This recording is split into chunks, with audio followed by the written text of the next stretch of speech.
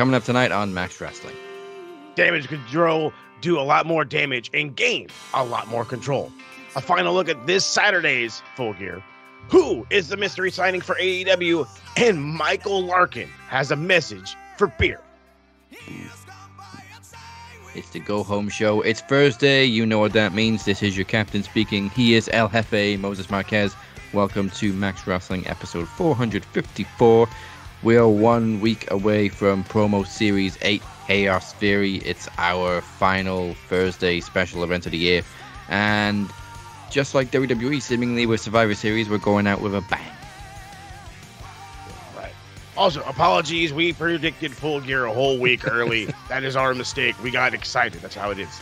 Yeah. I mean, we'll blame it on me. We'll just say it's my fault. Okay, we'll blame it on the Americans. I'm used to doing that because I've recorded some shows, but okay, get back to the fun. But before we get into any of this week's mayhem, make sure to follow all this fun stuff right here on Max Wrestling's YouTube channel, youtube.com/Max Wrestling, and follow us on SoundCloud and Spotify, wherever it is you get your podcast, and wherever you get a chance, go check out the beautifully done website, maxwrestlingnet.weebly.com. All right. So let's jump straight into the Max Wrestling Facebook group and see what's been making conversations this week. If you're not part of the group yet, we're not hard to find. It's literally Max Wrestling on Facebook groups. Come and join in. Just stop posting porn. Yeah, stop doing that. But I mean, everybody else, dude, keep it coming. Tyler's posting good. Trav's all over it all day long. There's been a lot of stuff coming up on my feed from Max that has just garnered attention. So yeah. Good job. We've also banned a few people too. We don't want to see ads for sandals either. Yeah, come on, bro.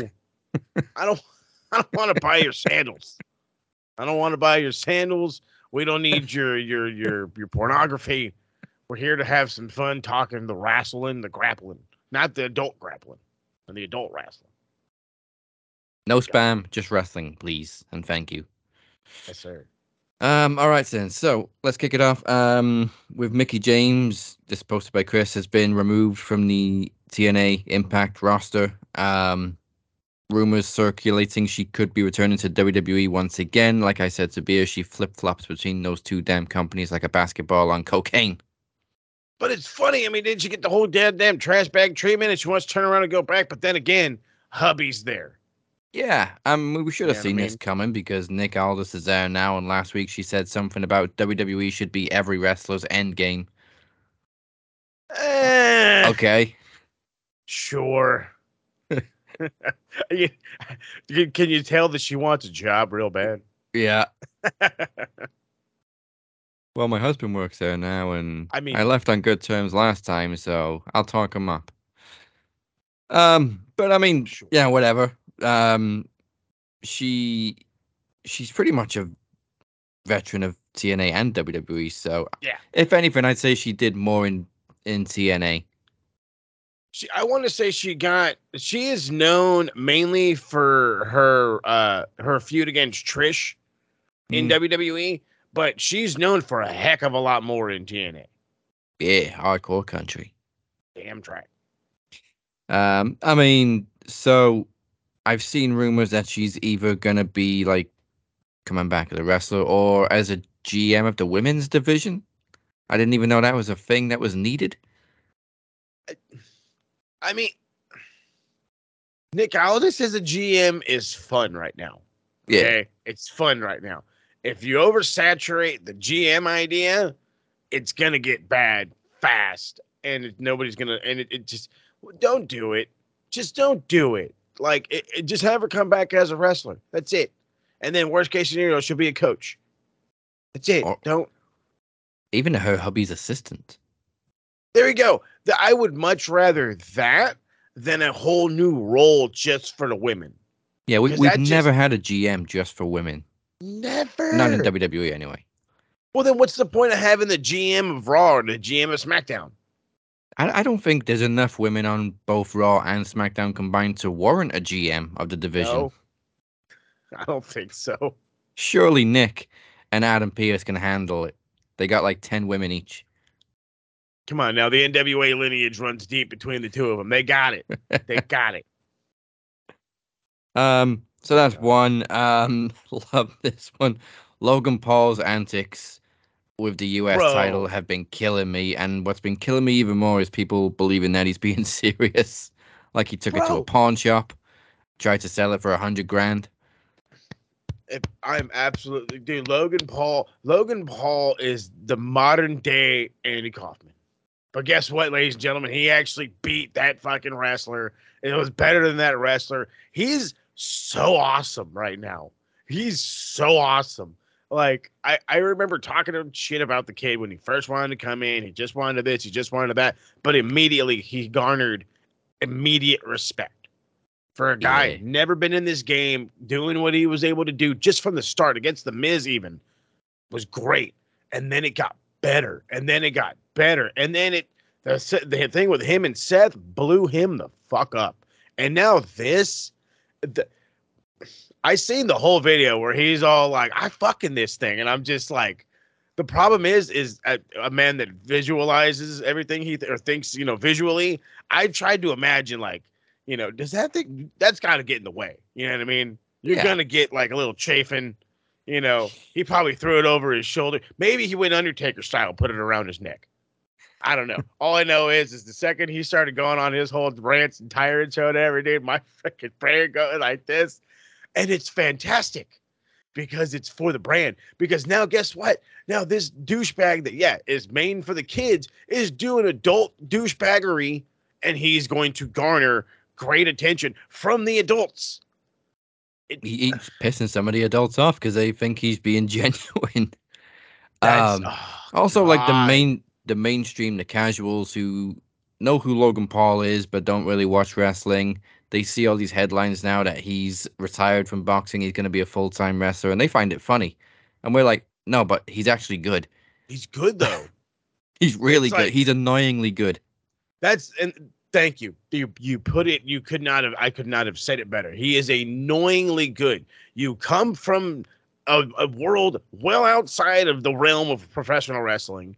Your ridiculous athleticism garnered you attention from the start, and then guess what? They let you shine charismatically, and well, we saw how that worked on YouTube. Yeah. So I hate how much I've come to respect Logan Paul, but see, he's fucking great in the ring. He's a when you love to hate natural. a man, but it's the truth. It's the friggin' truth. We went from shitting all over this guy to like, he's bringing back kayfabe. Oh yeah. It's glorious. I think that's what one of the best things about it. Like he's not just a celebrity who jumped on the wrestling train. He's a wrestling fan. He He is a wrestling comes in fan. as a wrestling fan. Oh my God, this is so great. I love it. I love it. It makes me want this more. It's I had this conversation with the TSK, and it ended up mainly just being Rob and Harold because they were the only ones that knew what I was talking about. Oh, and Ty. The 49ers tight end, oh my God, I'm blanking on his freaking name right now. And this is ridiculous. Emir's going to kill me. Anyway, he's a gigantic wrestling fan. And I've always thought to the point because again, being the WCW guy, Kevin Green literally left the NFL. George Kittle. Yeah.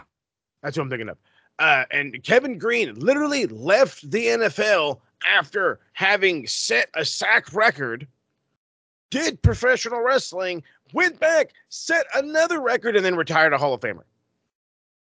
I have this inkling feeling that WWE is going to do that with a lot more of these celebrities that like wrestling.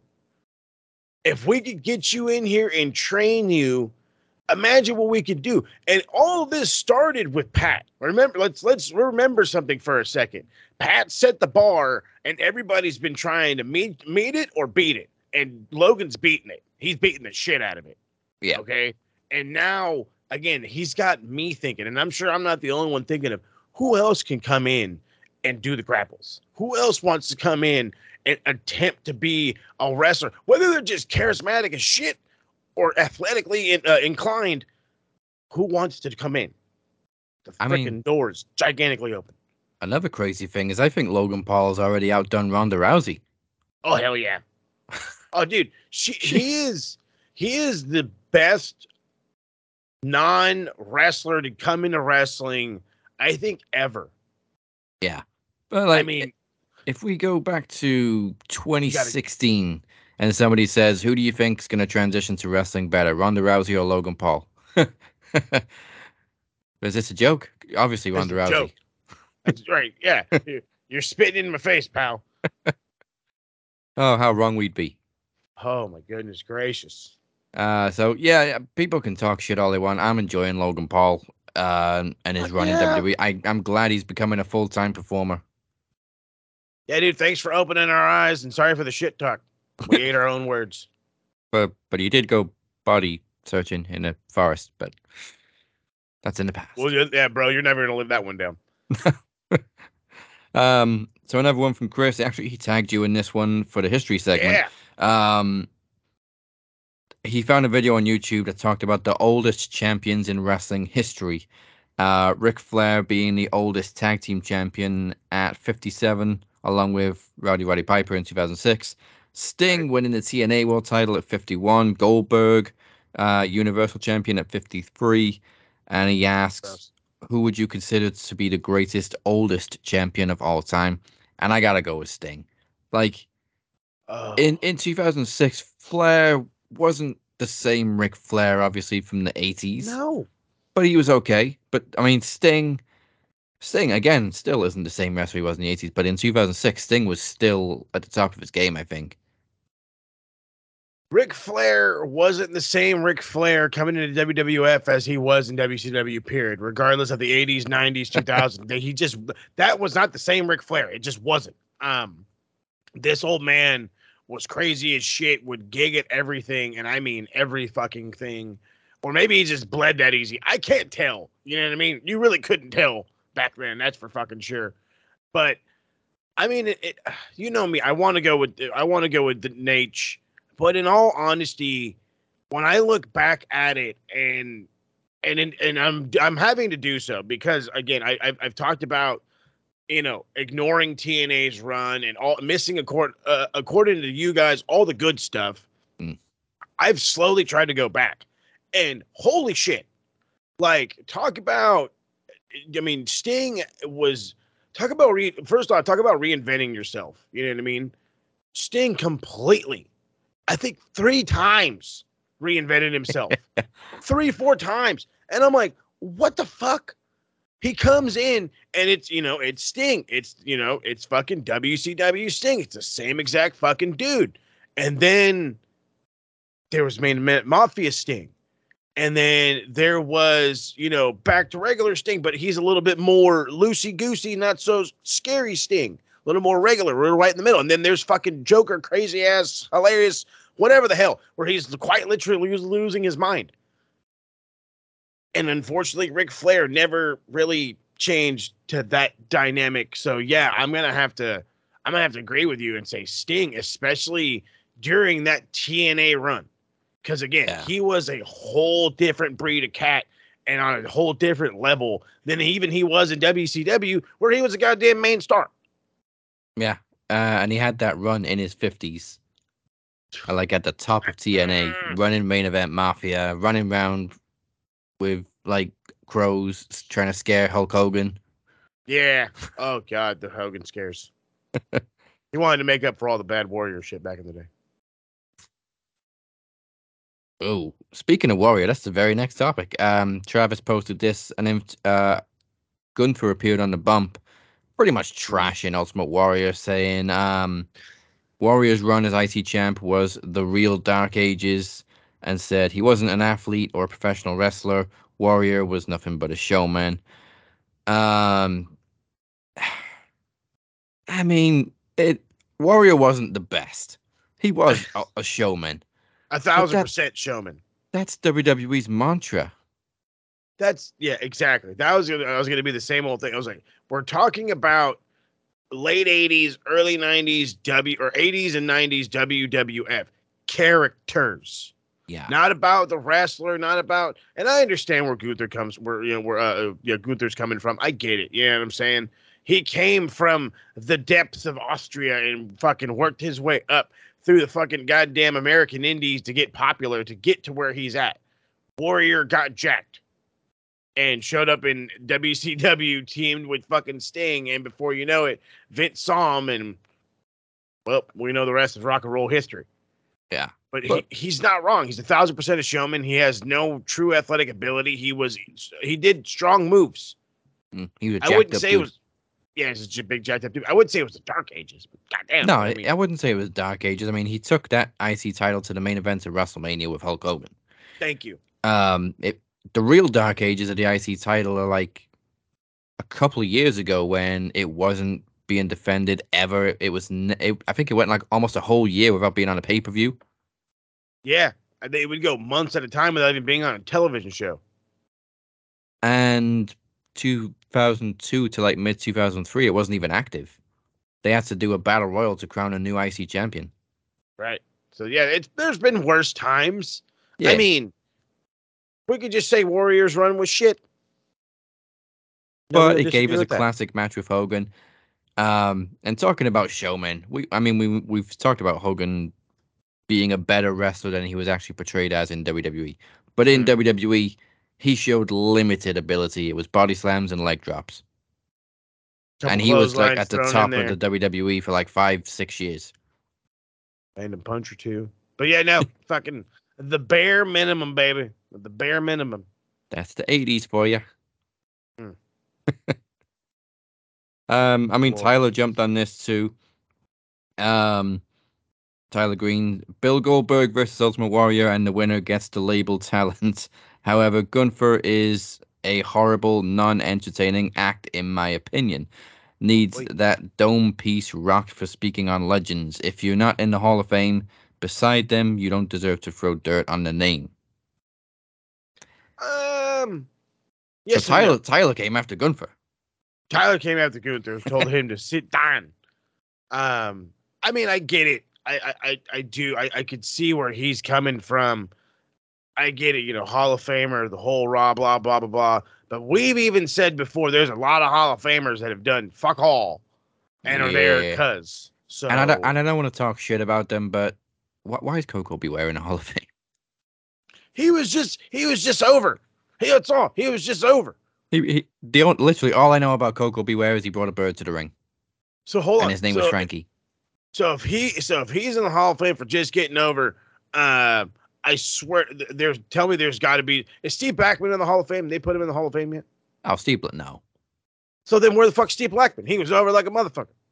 He could have been even more over, and he was like, he only ever wrestled for the hardcore title, and he was over as a motherfucker. That was the thing that made me so mad. Oh. He could have been much bigger, but that tells you a lot about the late 90s, early 2000s, that somebody like Steve Blackman, so low down on the card, could be like a fan favorite. People loved that guy. Are you kidding me? How, in his feud with Shamrock? Oh my God, dude. And then he was the first guy to get in there with Shamrock in that friggin' cage. Oh, the Lion's Den, yeah. And the Lion's Den, yeah.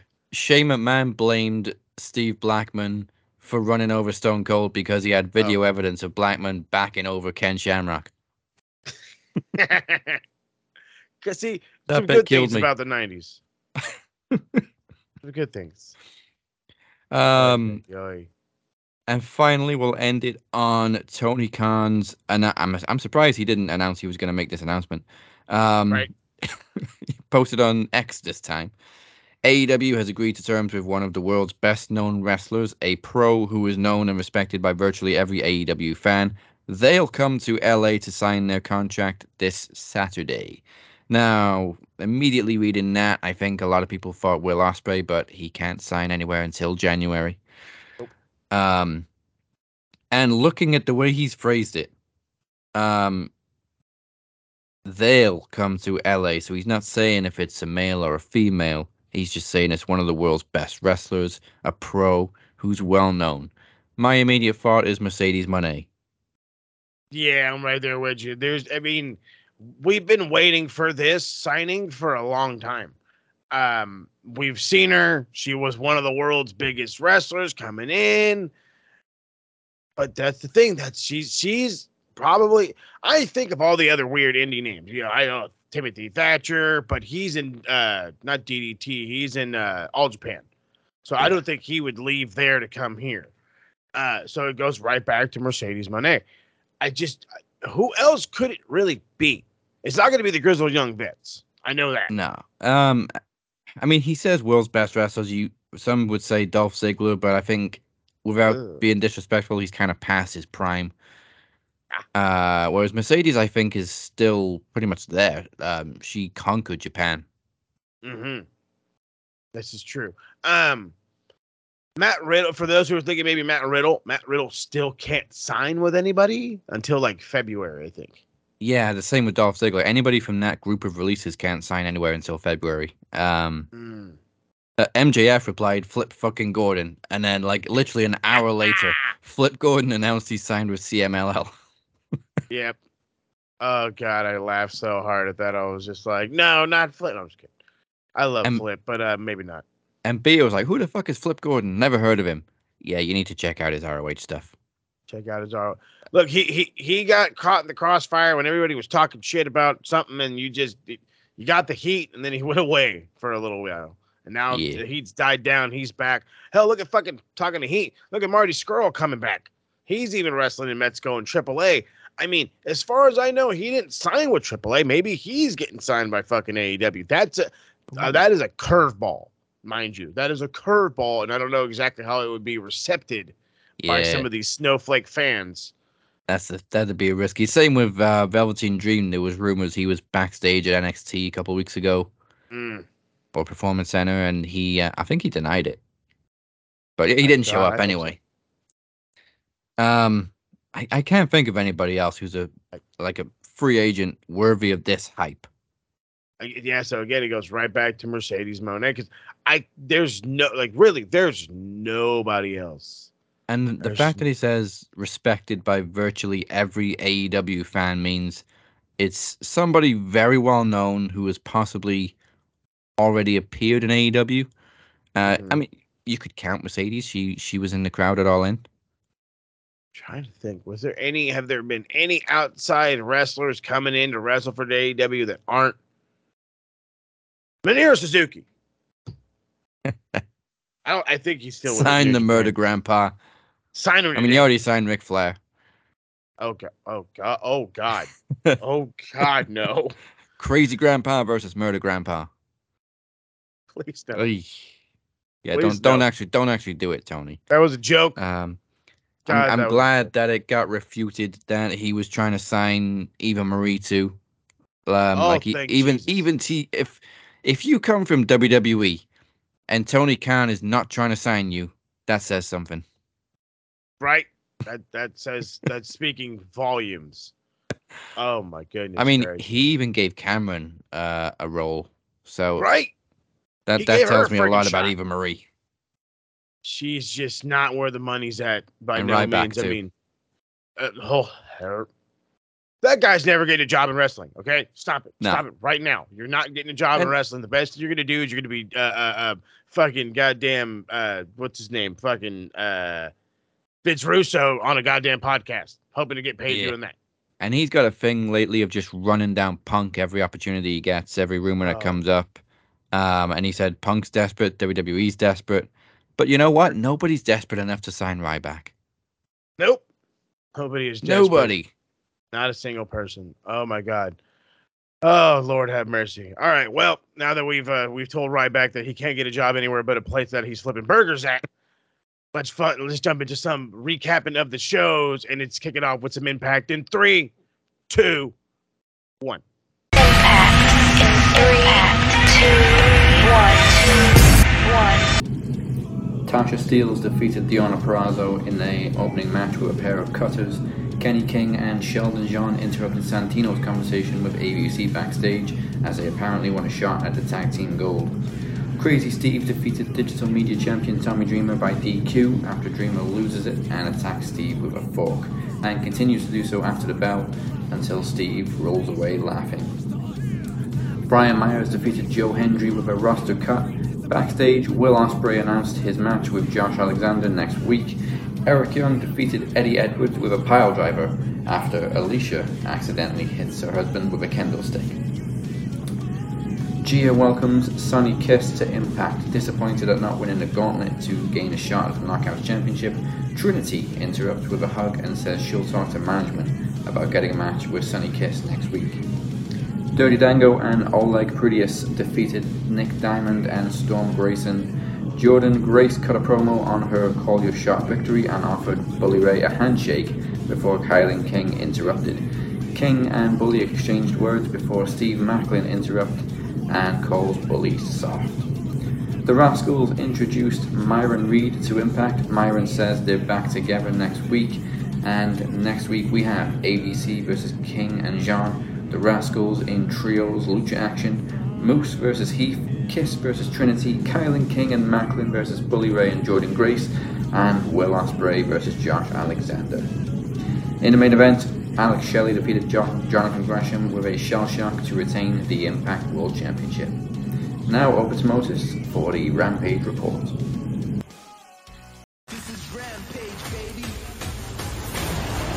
This is show that y'all been waiting on. Adrenaline pumping your chest. This is Rampage, yeah. All right. Let's jump into the Rampage report.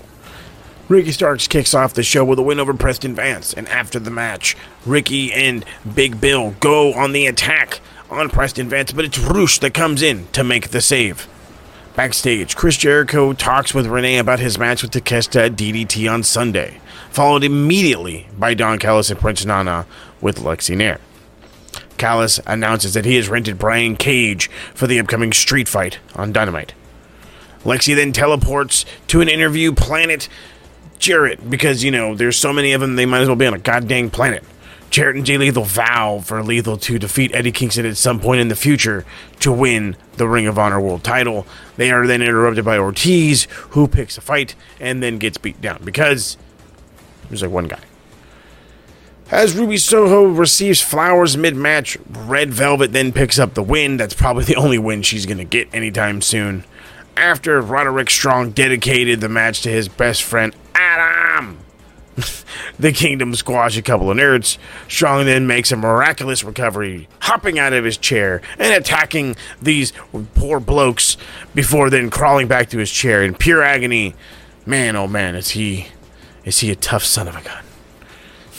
Backstage, Soraya and Matt Menard have a big problem with Ruby and Angelo flirting. Let them flirt. Let him get it in. I'm just kidding. Also backstage, Action Andretti and Darius Martin are interrupted by the Kingdom Celebration interview, leading to Strong naming Darius his first victim.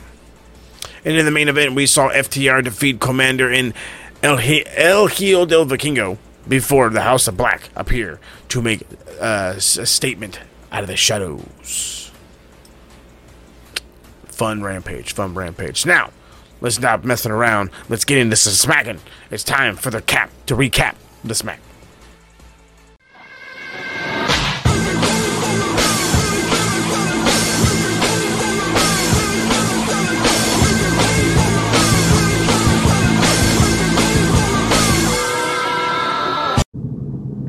Kevin Owens fills in for Corey Graves on commentary this week as the LWO hit the ring, as Rey Mysterio talks about Logan Paul cheating to beat him at Crown Jewel. They're quickly interrupted by Carlito, who points the finger at Santos for leaving the brass nuts on the apron. Lashley then defeated Carlito with a spear as the Street Profits attack after the bell, while Santos stands and watches. Finally, Rey Mysterio runs down with a chair and argues with Santos Escobar. As Rey tends to Carlito, Santos turns and attacks until Zelina Vega talks him down. It seems we have the first of this week's heel turns. Backstage, Santos, leaving the building, tells Kathy Kelly that Rey had it coming. Bayley addressed the events of Crown Jewel and calls out the rest of Damage Control. Bayley questions Kairi's return and addresses their past heat. Kairi says she forgives Bayley as they all awkwardly hug it out. Bianca Belair interrupts looking for a fight. She's backed up by Charlotte, followed by Asuka, setting up a 6-woman tag main event. Dragon Lee defeated Cedric Alexander with a tilt-a-whirl. LA Knight blamed Jimmy Uso for costing him the WWE title at Crown Jewel, but he's interrupted by Grayson Waller. Knight fires plenty of shots at Waller before the two come to blows before their match, and Knight then defeats Grayson Waller with a BFT. Following Owens poking fun at his recent issues with Waller and Theory, the duo come out to confront Kevin Owens, and after some taunting, Owens finally took the bait and attacked, knowing he was going to get suspended for breaching the conditions of his commentary role. Backstage, Jimmy Uso accepted LA Knight's challenge for a match next week before receiving a mysterious phone call from Roman Reigns. And in the main event 6-woman tag, Asuka betrayed her team when she refused to tag Bianca and then sprayed her with the green mist. The match was thrown out as Damage Control cleaned house and stood tall, now apparently with Asuka. Saturday night is Fight Night, and Moses is on course for Collision.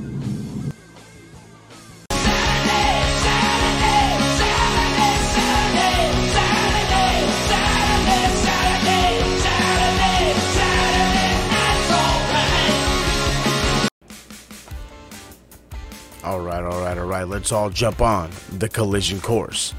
Andrade is accompanied to the ring by CJ Perry, much to the dismay of Miro, as he then defeats Daniel Garcia with the figure 4. With an assist from Luchasaurus, Nick Wayne gets a defeat over Dalton Castle, and that's just a goddamn shame. Preston Vance, Rush Andralistico defeated the Workhorsemen. The House of Black announced that they are coming for the tag team titles at Full Gear as Julia addresses Willow and Sky Blue as Lexi interviews Chris Statlander with Willow. In his in-ring return, Roderick Strong defeats Darius Martin and then immediately returns to his chair. After the match, the Kingdom attack Darius Martin before Action Andrade is too late to make the save.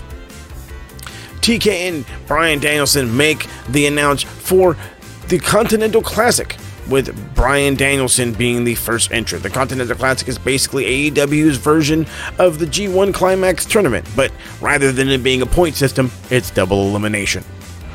Julia Hart defeated Willow Nightingale to get one step closer to Chris Statlander's TBS title.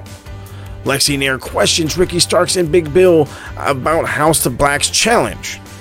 Lexi then informs them that TK has booked them against the House of Black, FTR, and LFI at the upcoming pay-per-view Full Gear. With Paul White on commentary, Powerhouse Hobbs defeats Titus Alexander, followed by Don Callis shit-talking Chris Jericho before confronting White, and then, of course, backing off like the coward he is. Lexi Nair interviews FTR, and they are focused on reclaiming the AEW Tag Team titles. And in the main event, Adam Copeland, Darby Allin, and Sting defeated Lance Archer and the Righteous, and Christian Cage came to the stage and had a full-blown stare-down with his Full Gear opponents. Little side note, Jericho also did defeat Takeshita at a DDT event. There's a whole tapping out thing. They showed it. It was all over social media. Just saying. Now, it's time for the Cap to take one for the team. Good God Almighty, he's going in Raw.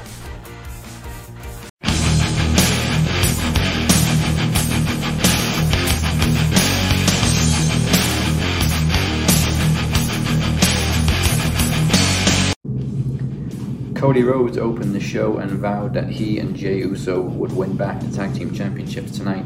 Cody is joined by his War Games partners Jey, Sami Zayn, and Seth Rollins, and admits they haven't always been all on the same page, but they all have a common enemy, as the Judgment Day interrupt and try to poke holes in the group. Cody returns a favor before Rollins says enough talking and wants a fight. We end up with a tag team match as Sami Zayn and Seth Rollins face Dominic and JD McDonough, but in true WWE fashion, it ends in a no contest as the rest of the War Games participants begin brawling as security rushes to the ring. An enraged Adam Pearce bans everyone not involved in the main event from the building. Zoe Stark then confronts Rhea Ripley and they exchange words before Zoe dodges an attack and Rhea backs off. Backstage, Shinsuke Nakamura sends a cryptic message to someone. Who are you talking to? Some think it could be CM Punk. We shall see. Also backstage, Cody asks Sami Zayn if he can talk alone to Seth Rollins. Cody then asks Rollins if they can put their differences aside for one night at Survivor Series. Rollins admits he may never like Cody, but he does respect it. Shinsuke Nakamura defeated Otis with 3 Kinshasas and taunts Chad Gable after the match. Backstage again, McIntyre shakes Seth Rollins' hand and shows him some respect. And in what could be considered an upset, Tegan Knox defeated Piper Niven with a roll-up. With a distraction caused by Johnny Gargano and Giovanni Vinci, Ludwig Kaiser defeated Tommaso Ciampa also with a roll-up. Hey, at least it wasn't a DQ. Tension builds as the Judgment Day argue backstage, but Finn Balor points out they need to officially induct JD McDonough into the group. Xia Li defeated Indy Hartwell, but after the match, Becky Lynch came looking for payback and tells Lee they have a match next week. Following a confrontation with Gunther backstage, The Miz defeated Ivar, and after the match, Ivar is attacked by Bronson Reed. And in the shocking main event, Drew McIntyre interfered to cost Cody and Jay the tag team championships before shaking hands with Rhea Bloody Ripley.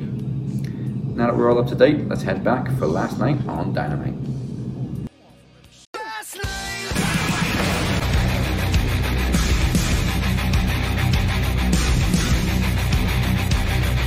All right, let's jump into last night's Dynamite. Gonna say it right off the bat, moderatively underwhelming. John Moxley and Wheeler Yuta defeat Orange Cassidy and Hook. After the match, Mox tells Cassidy he's nothing. And it just kind of feels like they're beating us over the head with this feud. We've seen fucking Orange and Mox a lot. And we're either going to see it come to an end on this Saturday, or we're going to be looking for a fucking third. And if we're looking towards a third, I'm already out of it. Maybe they should have just like kept them doing promos or something to build up to this match. I feel like TK gets this like New Japan feel where he's like, well, you got to have them in tag matches. Yeah, but they don't touch each other in these matches in New Japan.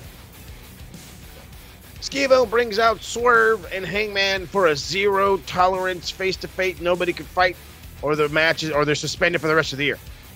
Hangman files off some personal shots at Swerve and Prince Nana before jumping on Nana, and Swerve was unable to touch Hangman to stop him and, of course, make the save on his buddy, which was hilarious because Hangman's like, I can't hit you, but I can hit him, and just beat the shit out of him. And it was awesome. The Cowboy is in a dark place because he tried to mess with his kid. I went from being not too sure about this match to looking forward to this match, but I don't know how you go from a Texas Death Match to a regular match. Yeah, but I mean, that promo was fucking fantastic from Hangman. Absolutely. Hangman and the is the man. shots he was firing at Prince Nana. He goes to buy weed off high school kids after the show. Whoa. He's like, and then he's like, I'm going to kick his ass and take his weed. And I'm just like, of course, we're in Southern California. We got to talk about weed, goddammit. And then he does his stupid dance, and Nana's just like, huh? Yep. Oh, my God. Hangman has decided to turn it up a notch, and thank God for it. Backstage, Roderick Strong tells Adam Vito a video call that he knows that MJF is the devil. Cole blows him off, hangs up on him. Cole is literally in the same room that he got surgery in like 3 weeks ago. He is yet to leave the goddamn hospital from the looks of it. So I don't know what the fuck's going on, where he's at. Fucking goddamn Britt forgot to pick him up. That's what happened. Sky Blue defeated Red Velvet and will join Willow and Chris for a TBS title match at Full Gear. Sky Blue is on a freaking tear. I have a funny feeling she could randomly win this TBS title. Yeah, I mean, it was obvious it was going to end up being Sky Blue and Willow. I don't know why we had those qualifier matches, but there you go. I'm about to say, they're not qualifier if they're obvious. Backstage, RJ City begs Luther to introduce Maria May to Tony Storm. Tony then sends her out and tells Luther to get Tony Khan to book her a tune-up match on Rampage. It's funny, this freaking Martha Broad comes in. She's I'm a big fan. She's like, I'm not giving autographs, darling. I fucking died. Oh, I fucking died. This is great. And then I love how Schiavone, bless his heart, I know he's got to be like the good guy in all this. He's just like, this just seems like lazy stuff to me. No, this is fucking gold. This is gold. Oh my goodness. Samoa Joe squashes John Cruz with the Cohina clutch and extends the offer to team with MJF once again. It's hilarious. Obviously, Samoa Joe does the walking away spot, and the guy's like, come on, bro. Shit was hilarious. Oh, yeah. Young Bucks defeated Penta and Commander with a sneaky low blow. These were far from sneaky. I just love how you guys put sneaky in there. he blatantly kicked them in the balls. These aren't low blows. He kicked them in the balls, both of them. And it's just hilarious. Backstage, Kenny Omega confronts them. It's like, this is what we do now. This is what it is. And they go back and forth. We were better as heels. You should remember how you got over. Jericho tries to pull Kenny away. Matt starts a scuffle. Now we're building towards this thing. And it's obviously, we're going to go to a head at Full Gear. It's going to be fun. That's all I know for sure. It's going to be fun. The Guns quite literally squash a couple of nerds in 19 seconds and send a message to MJF. I mean, that's how you do it. This is how you do it. In a video package, Wardlow also sends a clear warning to MJF, and I'm liking the subtle build for him. It's working beautifully. Yeah. In a wild, like a dragon street fight, it's fucking weird ass name first off. Kenny Omega, Jericho, and Kota Ibushi, and a knocked out Paul White defeated the Don Callis family. This freaking street fight was bananas, to say the least. It was absolutely bananas. It started off weird. It got really rough, and then it just went fucking right off the cliff. Right off the cliff. I'm going to end up calling it Big Show. Show ends up choking Kyle Fletcher off the stage. Poor kid only hits one of the two tables set up for him, so I know that one had to hurt. Yeah. Then we cut outside, and Hobbs, first off, is struggling to get this 400-something plus pound Paul White up. Slams him on a car, and he comes quite literally just crashing down in like the worst way. He doesn't move. Like, he's not moving. Now, I mean, I'm hoping this was just a fantastic sell, but it looked like he broke his neck. Hasn't he just had a hip replacement, too? I was going to say, I swear to God, he just had surgery, so that doesn't help. And then, of course, Kota Ibushi with a nod to DDT and the bicycle spot. For anybody who knows the history, the originality of Kota Ibushi, you'll know that he started a DDT where they do some very wacky things, and one of his more famous spots is him attacking people while riding a bicycle. It's glorious. And the tombstone through the tape, whatever the hell it was on the chairs, was nuts. This looked like the most unsafe thing I've ever seen, and I hurt after the fact. It was just absolutely brutal for no reason, and then they got to turn around and wrestle on Saturday. Yeah. So it's like this was a little bit of an overstep. Could have slowed it down. And to close out the show, MJF apologizes to the casualties in his rivalry. Then Jay White comes out and vows to identify the devil. That's when he tells him that he's bluffing. He says that he believes that he's the devil. You've told the people all this long that you're the devil, that nobody can outdo everything. You can't outdo the devil or whatever it was. And then he tells them that he's got two words for him: get him. That's when all of the Bullet Club Gold come out and just beat the absolute dog piss out of MJF. As Samoa Joe just watches the television from backstage. I'm hoping it's super pissed. Okay, thank you. I'm hoping we can get something from Joe on Friday because of his his reaction, or maybe on like Saturday they go to ring the bell and his music hits. Like, maybe he's suckered in to doing it and he just doesn't. He'll probably end up wanting a title shot anyway, but he's just like, I can't see you get your ass beat. I don't know. I mean, it's got to be Joe that teams with him eventually, either way. Well, my only other thing is maybe that mystery signing is somebody to team with MJF. But then that's when we keep going back to who in the fuck does he know that's so world renowned that if he got signed over here, we'd be excited? Who the fuck is he going to team with? Yeah, because I hate to say it, but the sparkles are kind of stopped glistening a little bit on Adam Copeland already. Mm-hmm. Well, he's been off of TV all of a week, and that's it. That was it. That's all they needed. I mean, obviously we're going to see him at Full Gear anyway. Yeah, but his sparkle is already shining down fast. Yeah, and that's not to say he's not enjoyable to watch or anything like that. It's just they're not really selling it Like when he first came in the first week, it was like Adam Copeland everywhere. Yeah.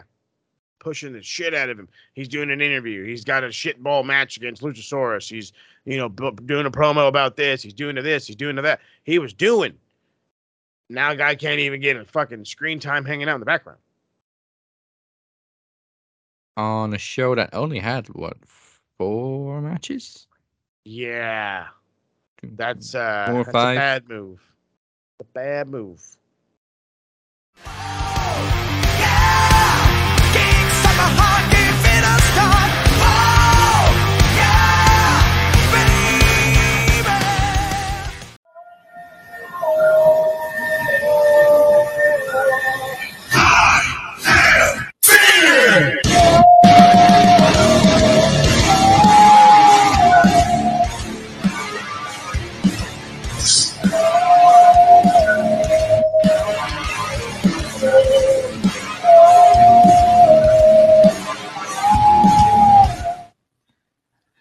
So it took me a little bit of time, but I have realized that I've had a challenge set for me at promo series by a certain Michael Larkin. Now, I'm not one to back away from a challenge at all. So, Mr. Larkin, I accept your challenge at promo series, and you are going to be terminated.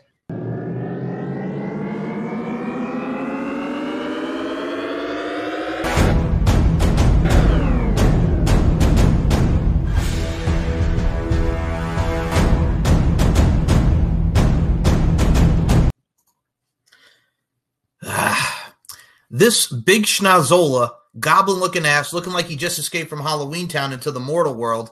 And hell, it ain't even Halloween anymore, and this hocus pocus has cursed us with his very existence. You know, Beer, I respect and I applaud the fact that you have answered my challenge for promo series.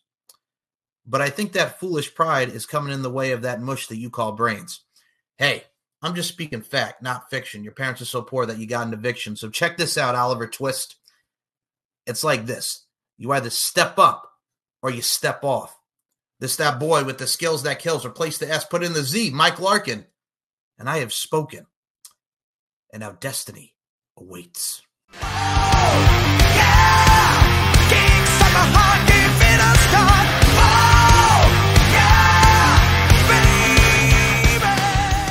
Welcome back to the Cap and Mo Show. This is your captain. He is El Jefe. Make sure you are liking and subscribed on YouTube. Follow us everywhere, and for all the information you need, go to maxwrestlingnet.weebly.com.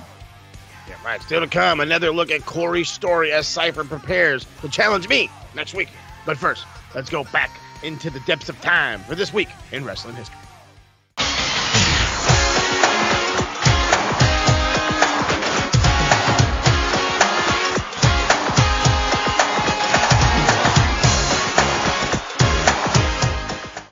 All right. We got a fair amount of history to get into this week, so let's get it rocking with some of that World Championship Wrestling. November the 10th, 1993, WCW held their 25th Clash of the Champions, and this card was as wacky as WCW was in the early 90s. Rick Rude successfully defended his WCW International World Heavyweight Championship against Road Warrior Hawk in an absolute stinker.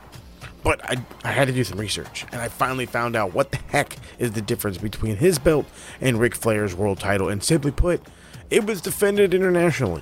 It was meant to be the top tier title, but it never got the recognition. And fun fact from my man Chris Reed, Ric Flair was the first and last person to hold this title before it went away in 1994. Now, back to the pay-per-view. Stone Cold Steve Austin and his former tag team partner, Steve Austin and his former tag team partner, stunning if you will, Brian Pillman went to war, but it was Steve Austin that walked away the victor. Lord Steven Regal successfully defended his television title against Johnny B. Bad, and Ric Flair defended his world title against Vader, and yes, it ended in a disqualification. November the 11th, let's give TNA a little bit of love. TNA Genesis put on a fun show that included a Shop of Horrors match that featured Abyss against Black Rain, aka Dustin Rhodes in the silver and black full body suit being very overweight. Abyss won that. Gail Kim defeated, 3 other ladies to retain the Knockouts title. I know you're not shocked, and neither am I. Jay Lethal successfully defended his X Division title against his now stablemate, Sanjay Dutt. AJ Styles and Tyson Tomko successfully defended their tag team titles against the very old Steiner brothers. Kaz and Christian Cage went to war in a ladder match, and it was Christian that shockingly lost. I know, in a ladder match. What a shocker. And in the main event, it was a tag title match for the TNA World Championship, meaning you pin the champ, you become the champ. However, thanks to some interference from Styles and Tomko and a belt shot to Sting, Angle is able to walk away still TNA World Champion. November 13th, 2011. Let's keep this TNA train a-rockin'. Let's go with Turning Point on this one. The show opens up with Robbie Eagles defeating Eric Young for the TNA television title. Austin Aries successfully defeated Jesse Sorensen and Kid Cash to remain TNA X Division champ. Rob Van Dam and CD Christopher Daniels had a no DQ match that Rob Van Dam took as a victor, and Gail Kim beats Velvet Sky. You know the rest. And it was Bobby Roode who was able to hold off the phenomenal AJ Styles to retain his TNA World Championship. Let's get into another one. Same day, different year. November 13th, 2021. With Full Gear coming up this Saturday, let's take a look at one from the past, and I assure you this pay-per-view holds up 3 years later, and I'm sure I'm not alone when I say that this was one of the better AEW pay-per-views. MJF defeated Darby Allin in the opener. The Lucha Brothers successfully defended their tag team titles against FTR. Miro fell to the American Dragon Bryan Danielson after a 20-minute banger. Jurassic Express and Christian Cage were able to defeat the Young Bucks in a 5-star rated match. CM Punk had one of his better matches in his AEW run against Eddie Kingston, where he took away the victory.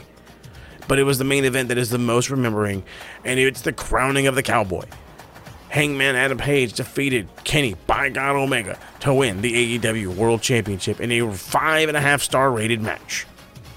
And now let's finish it in WWE land. November 16th, 2003. We are on the road to Survivor Series in that WWE land, so let's talk about it and go all the way back to 2003. 2 Survivor Series matches in this one. The first one saw the team of Bradshaw, Benoit, Hardcore Holly, John Cena, and Kurt Angle defeat the team of A-Train, a very young Brock Lesnar, Matt Morgan, Nathan Jones, and The Big Show. Pretty much a monster team. Kane defeated Shane McMahon in an ambulance match. It was a stinker. The Bashams defeated Eddie and Chavo Guerrero to retain the tag team titles. This was a feud that went on for way too long. Mr. McMahon defeated The Undertaker in a Buried Alive match. Yeah, you heard that correctly. Taker lost in his own match.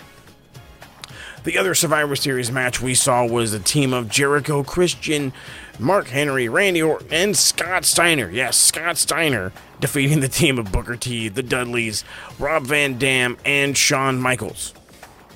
And in the main event, it was Goldberg. It was Triple H for the World Heavyweight Championship. Goldberg takes away the victory, but something tells me Hunter lost because he decided to wear some biker shorts instead of trunks.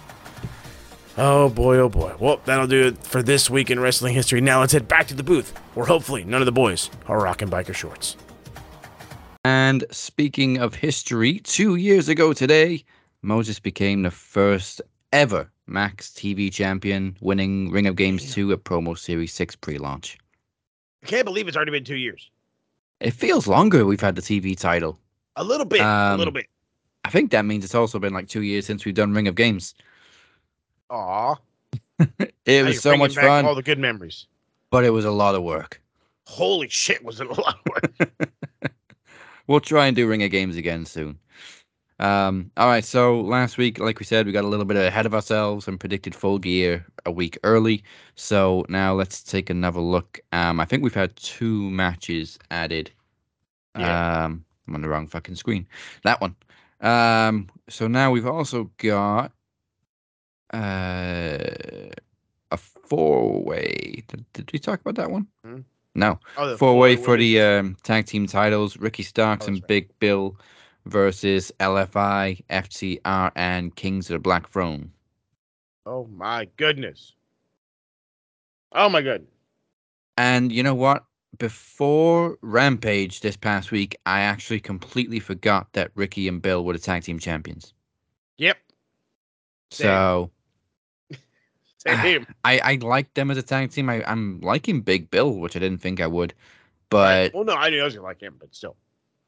I think the tag team titles have lost some relevance, so I've put them on fucking Malachi and Brody for me. Same. I was gonna say, I was like, it's harder than I am right now. Ever since they lost the trios titles, I keep thinking they're the trios champions, even though it's obviously the Acclaimed. But it's the House of Black or the it was the Kings of the Black Throne, which is Brody and Malachi. Malachi. Which, by the way, what a fucking team! What a fucking team! Yeah. It's their time. It's their time. FTR's had their moment. They've had their 2-time run. LFI, I feel like they're going to end up getting used a little bit more on Ring of Honor. But we'll see how that goes. They could be going towards the trios titles. That could work a little bit better in their favor. You know what I mean? Maybe they're their team. Maybe they're the team that beat the Acclaim. Only time will tell. But right now, it's Malachi and Brody King. Yeah. Malachi and Brody King. Come on. And then the other match, of course, we have added is the triple threat for the TBS title. Chris Statlander defending against Julia and Sky Blue. Oy, oy, oy. Oh, God. See, Julia, that's the other one, too. It's looking at Julia right now. She's over as a mode. Hasn't lost in a while. Goodness gracious. Was she or was she not supposed to be taking some time off? I think she did take time off. Okay. She so took like 2 weeks off for a honeymoon. Oh, then what the fuck? I'm over here thinking she was taking like a mental health break. No, she was out partying. I got you, girl. I got you. Then yeah, crown her. I mean, Hey. I really like where Willow's going, and maybe that's where this is playing up. We've been noticing, or we have been not Willow. Is it not Willow? I said it's Sky. No, Sky. I think did Julia beat Willow to qualify? That's right. Thank you. Okay, I got them mixed up. They're darn right. And yeah, because she's got all. I don't want to say all the momentum right now, but Sky Blue has the dark eyes. She's been winning matches. She's been giving a darker, less exciting side, if you will. She's been more tame, I guess is the word I'm not looking for. I really have no idea what I'm looking for. But something tells me that she's gonna then side with Julia in this and have Julia win it. It sucks for Chris because we wanted her to win the TBS title. She won the TBS title. We were all excited for her winning the TBS title. She beats a couple of people, and then we're like, so what are you going to do with the TBS title? And I know I'm not the only one because it happens. It happens. Yeah. I mean, she's been a good champion, but while she's been champion, they've also been building Julia and Sky Blue. Whereas when Jade was TBS champion, she was just killing everybody. They weren't building anyone. They built them up for Jade. And then you hit it perfectly. Once they started building Julia, the world took notice. And once the world took notice, this is where she is. I know we all really like Sky Blue, but no, this is Julia Hart's moment, and the House of Black is about to get a lot of gold. See, I was going to go with Sky Blue, but I mean, because like we said, she's been getting this darker and darker personality, and we all thought she was going to turn on, I think it was Willow a couple of weeks ago, and side with Julia, but then she sprayed Julia with her own mist. Mm-hmm.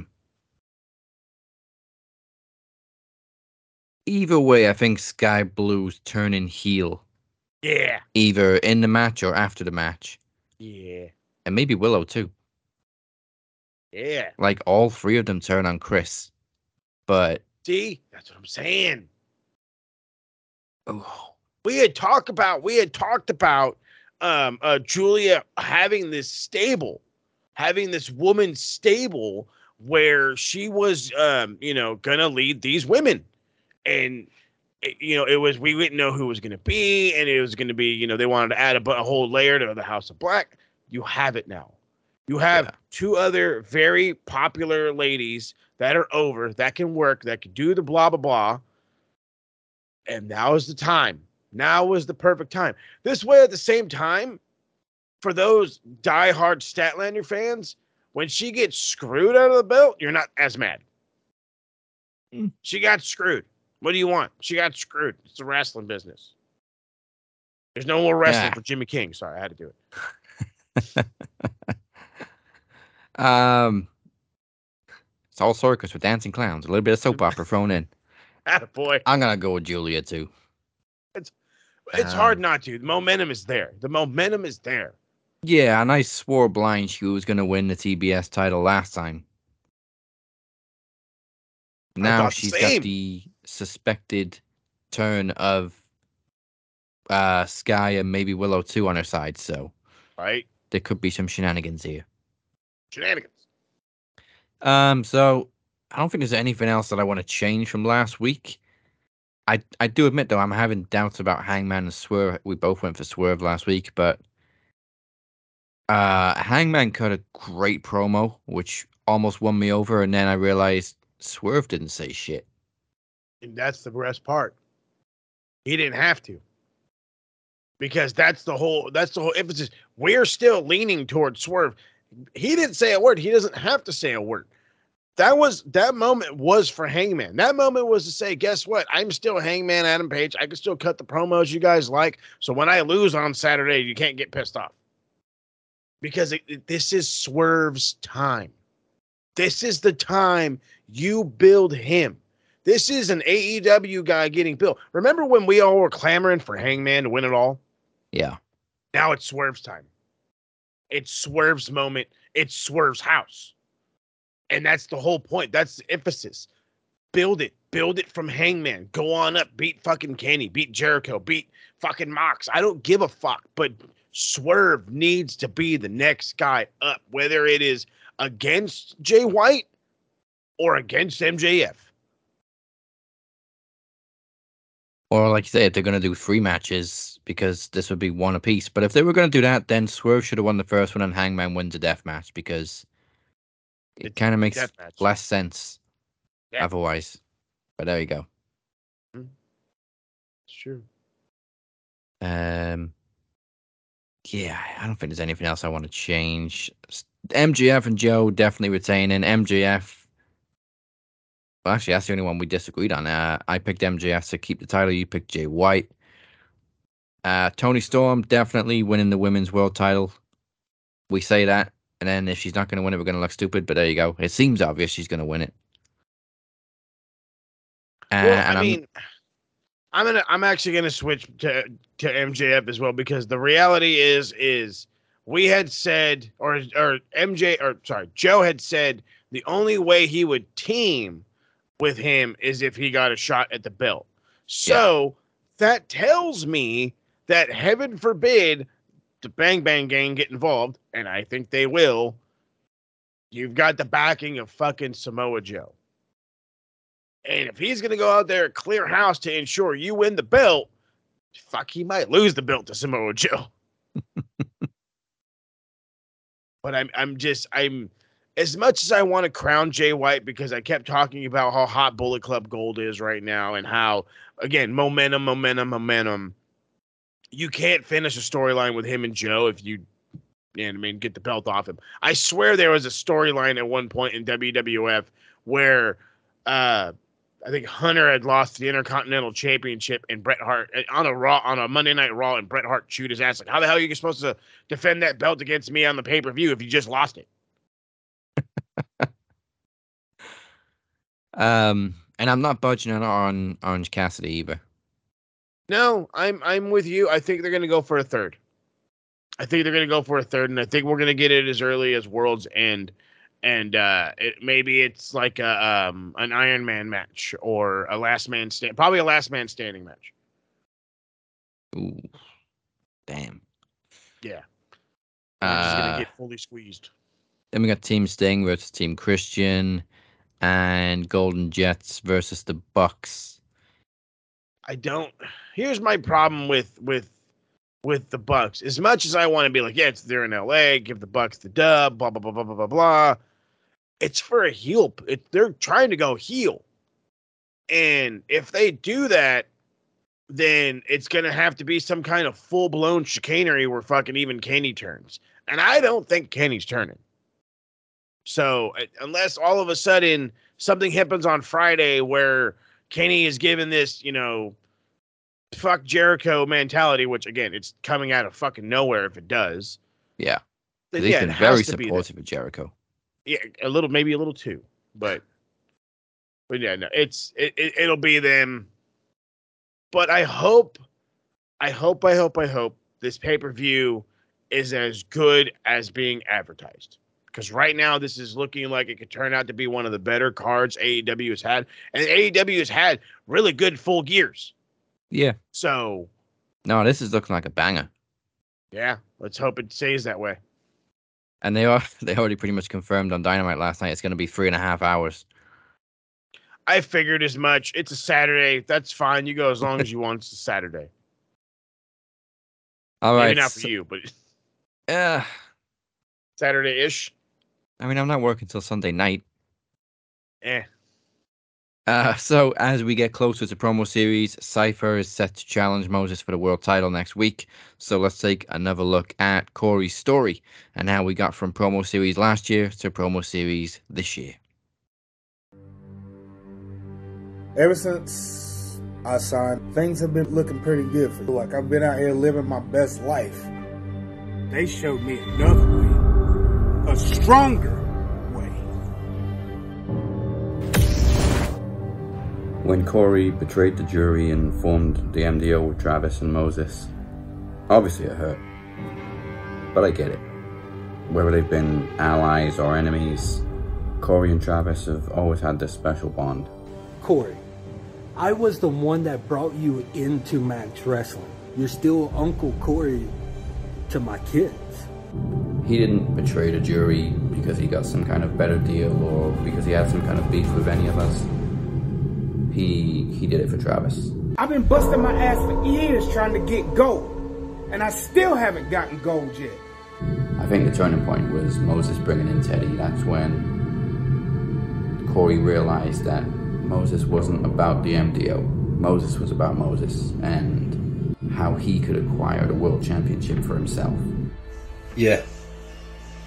I got you. Am I coming in clear, Corey? I understand, Hefe. Sorry, Travis. Don't get me wrong, I considered talking to you to recruiting him. But look at what happened at the Rumble. He cost me the world title. If he never interfered, I would still be champion right now. It's not about Teddy. Reality is Corey, you lost the television title. And I could not capture the Knowledge Championship. If it was all left to Trav, and he, like the rest of us, could not succeed. And he lost the world title. I joined the MDO to be built into world champion material. I won't. No. I need to be world champion. But I don't think I can bring myself to betray Hefe just to be world champion. I'm boss, remember? Yo soy el jefe, the leader of the MDO. You work for me. Remember this. Do I make myself clear for the last time? You know what, Hefe? You're making my decision for me. Teddy P attacked Phoenix and cost the Walker the world title on Moses' orders. Chris Reed attacked Cypher on Moses' orders. I'm coming after Chris, and then I'm going after LFA. I love Cypher. I have love for Cypher. But he's got more love for that guy that went away. And I love him for going away. But that's not what the MDO is about. The MDO is about the boys right here, right now. He's already proven twice that he can't be trusted. I mean, he used you to screw Trav. He used Chris to screw me over. Cypher, you're an NWO OG. Like, what are you doing? He's not my El Jefe anymore. You weren't strong enough for the MPO, but I am, so I took your place. Took my place? Kid, you don't even know your own place yet. El Jefe is poisoning you. Like he poisoned me, like he poisoned the wall. NDO's just for his own self-gain. Because now you got a real problem. You did this. This is your doing. And now, it's game over. You didn't just stab me in the back at TakeOver. You woke me up. This is Corey's moment. I hate to tell you, buddy, but it's night-night time on your title reign. The reality of the matter is I am your world champion. I want to see you in promo series. The story comes to an end next week, but will it be a fairy tale ending, or will El Jefe continue to reign? Promo Series 8 Chaos Theory comes your way next week, and it is, of course, headlined by Cypher versus Moses Marquez for the Max World Championship. Not to mention the Knowledge Championship is also on the line in a traditional winner stays on gauntlet. As the champion, Daniel Crimmins defends against Ted P. De Niro, and the winner will immediately defend the title against the captain. For the first time ever, Mike Larkin and Beer will face off in a promo exhibition, and it is time, the first time, they will even cross paths, since they were both guests on Mike Larkin's first episode back in 2016. And if that is not enough for you, DC and I defend our Max Wrestling Tag Team Champions in duos trivia tournament, duos trivia action against the winners of the Blind Tag Team Trivia Tournament, the Cap and Cypher.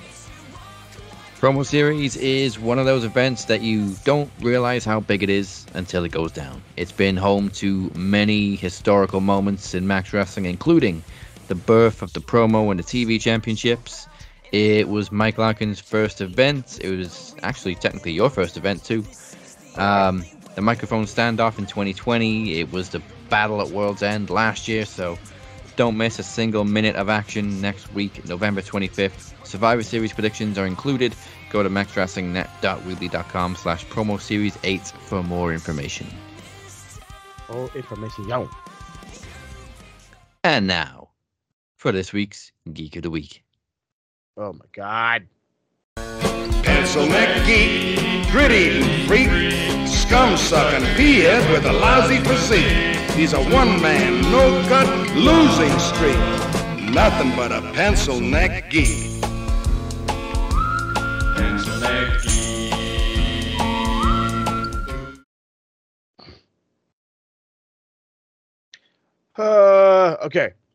Okay. This one, like, it dropped. Well, I think it had dropped earlier yesterday or something like that, but it came across my feed last night as I was finishing up doing all the fun history stuff. And Jim Cornette gets under a lot of people's skin. I'm going to start with that. He gets under a lot of people's skin, and says some things that maybe you shouldn't take super personally and end up doing. And that just so happened to my man AJ Francis, formerly Top Dollar. He ends up getting into a little heated thing. He goes on his Twitter and he pretty much just says that he says a 60-year-old documented racist called me fat, a whale, a manatee, worthless on his show for like a year straight, and nobody batted an eye. So he went on Twitter and says if I ever see Jim Cornette, I'm gonna take care of him. And I'm just thinking to myself, like, Jim Cornette, and I was just talking about this with Harold last night in the TSK chat while we were watching Dynamite. Jim Cornette, as much as he states a lot of truth, there's a shtick behind what he does. Okay, there is a gimmick behind what he does, and that gimmick is meant to get completely and totally underneath your fucking skin, whether you like it or not. It is for his goddamn amusement. And some people, again, take it completely the wrong, or completely right up the butt, I should say, And sure enough, that's what my man AJ Francis did. You can't go on Twitter threatening to take care of somebody like you're fucking Tony Soprano. I get it, dude. Like, he called you fat and slow. I called you fat and slow when you played for the Patriots. Are you going to take care of me? Like, you're a public figure, bro, on the fucking interwebs. This guy has bashed people on that same interwebs for as far back as the early 2000s, baby. In the days of the www everything, where you got a www that thing on there, or the website didn't go. AJ, bro, like, you took it way up the butt. I mean, for because of that, this week and only for this week, you are Geek of the Week. If we were back on the football, I'd tell your ass to get on the line and hit them wind sprints, because good God Almighty, that was some stupid shit. Fucking hell. You say wind sprints, I instantly think of Gridiron Gang. Yep. As you should. Y'all out here doing wind sprints? Fuck y'all. Yep. Well, guess what? AJ, get your ass on the line. We're doing them. Oh, man. Oh, gosh. One of The Rock's most underrated films. Seriously, go check it out. Gridiron Gangs. And now for the MVP of the week.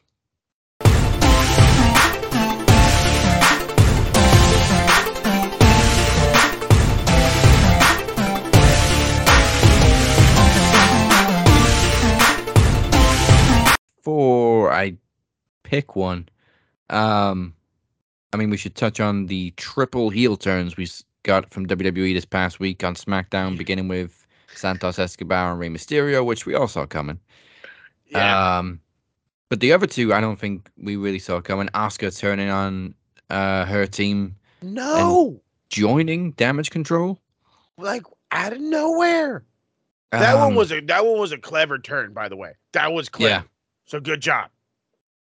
And then on Raw, I mean, they've been teasing it, but Drew McIntyre, like, actually turning and then either joining Judgment Day or in league with the Judgment Day is just out of left field as well.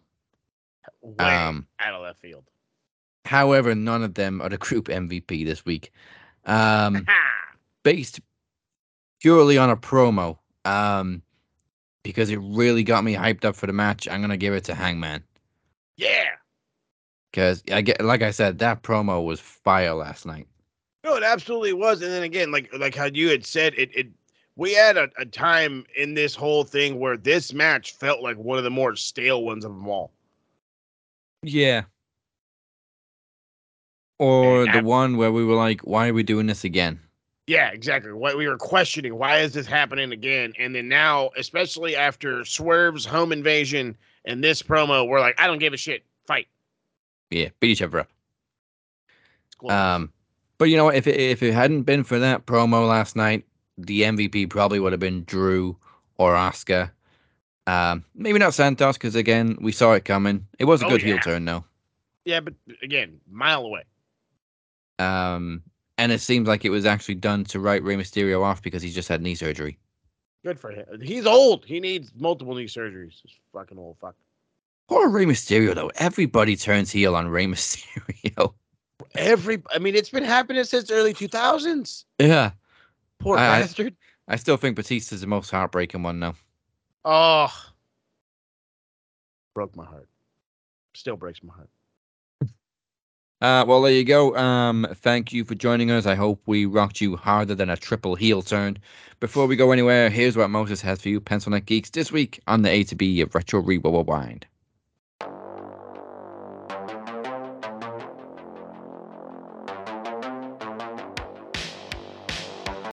Oh my goodness gracious! There's a whole lot. There's going to be a whole lot dropping this week. I don't know how I'm going to contain myself, but the reality is I sat down, I got stuck in front of my computer, and I went crazy with the ideas of shows. So I have not one, not two, but 3 episodes of An American Talking Tottenham dropping. I've got not one, not two, but 3 episodes of Bolt Rant dropping. And because the boys are getting itchy, the boys are getting scratchy, and they need to get on here and talk some stuff. There might be more than one episode, but for sure there will be a review dropping Sunday or if not Monday, of the review of Full Gear, and likely another one talking just the overall state of AEW and where are they going to go into the new year with a lot of contracts coming up. How are they going to be able to maintain the quote-unquote star power while keeping everybody else's attention? There's going to be a whole hell of a lot happening.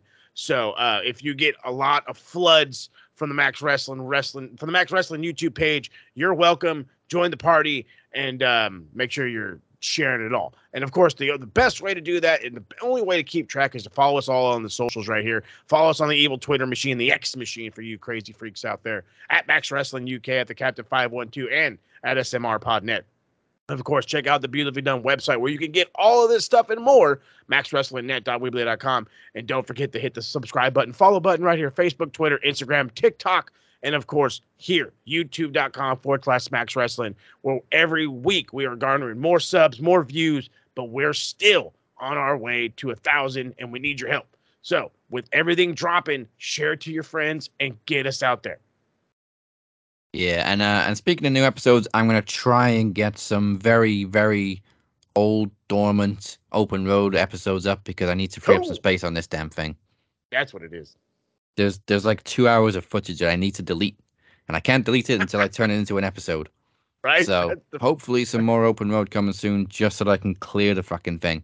Because it's like almost 2 years old now. It's a year and a half old now. The episodes that we shot. So... God, the good old days. With that said, join us next week for Promo Series 8. Chaos will reign. Do not miss it. I'm sure it's going to be one of our absolute best episodes of the year. Once again, we got Knowledge title on the line, DC versus Teddy P, and the winner faces me. We got Mike Larkin versus Beer. We got the tag team titles on the line. And, of course, we got Cypher versus Moses for the world title. Don't miss it next week.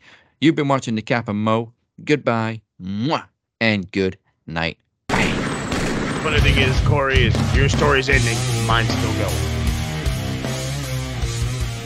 Oh, chills.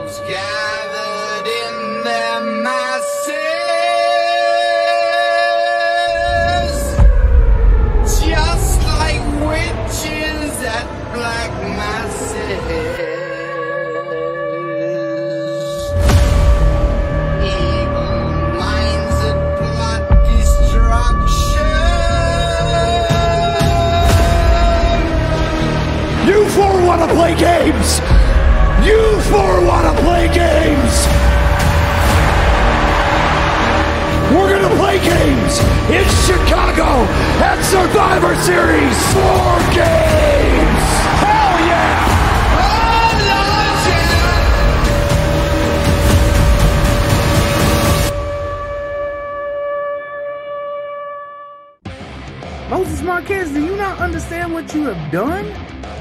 You don't woke up something that even you can't handle. I'm the boss, remember? Yo soy El Jefe, the leader of the MDO. El Jefe is poisoning you. Like he poisoned me, like he poisoned the wall. MDO is just for his own self-gain. Now, I'm not one to back away from a challenge. At all. So, Mr. Larkin, I accept your challenge at Promo Series, and you are going to be terminated. This big schnazola, goblin-looking ass, looking like he just escaped from Halloween Town into the mortal world. TikTok, Moses. I hate to tell you, buddy, but it's night-night time on your title reign.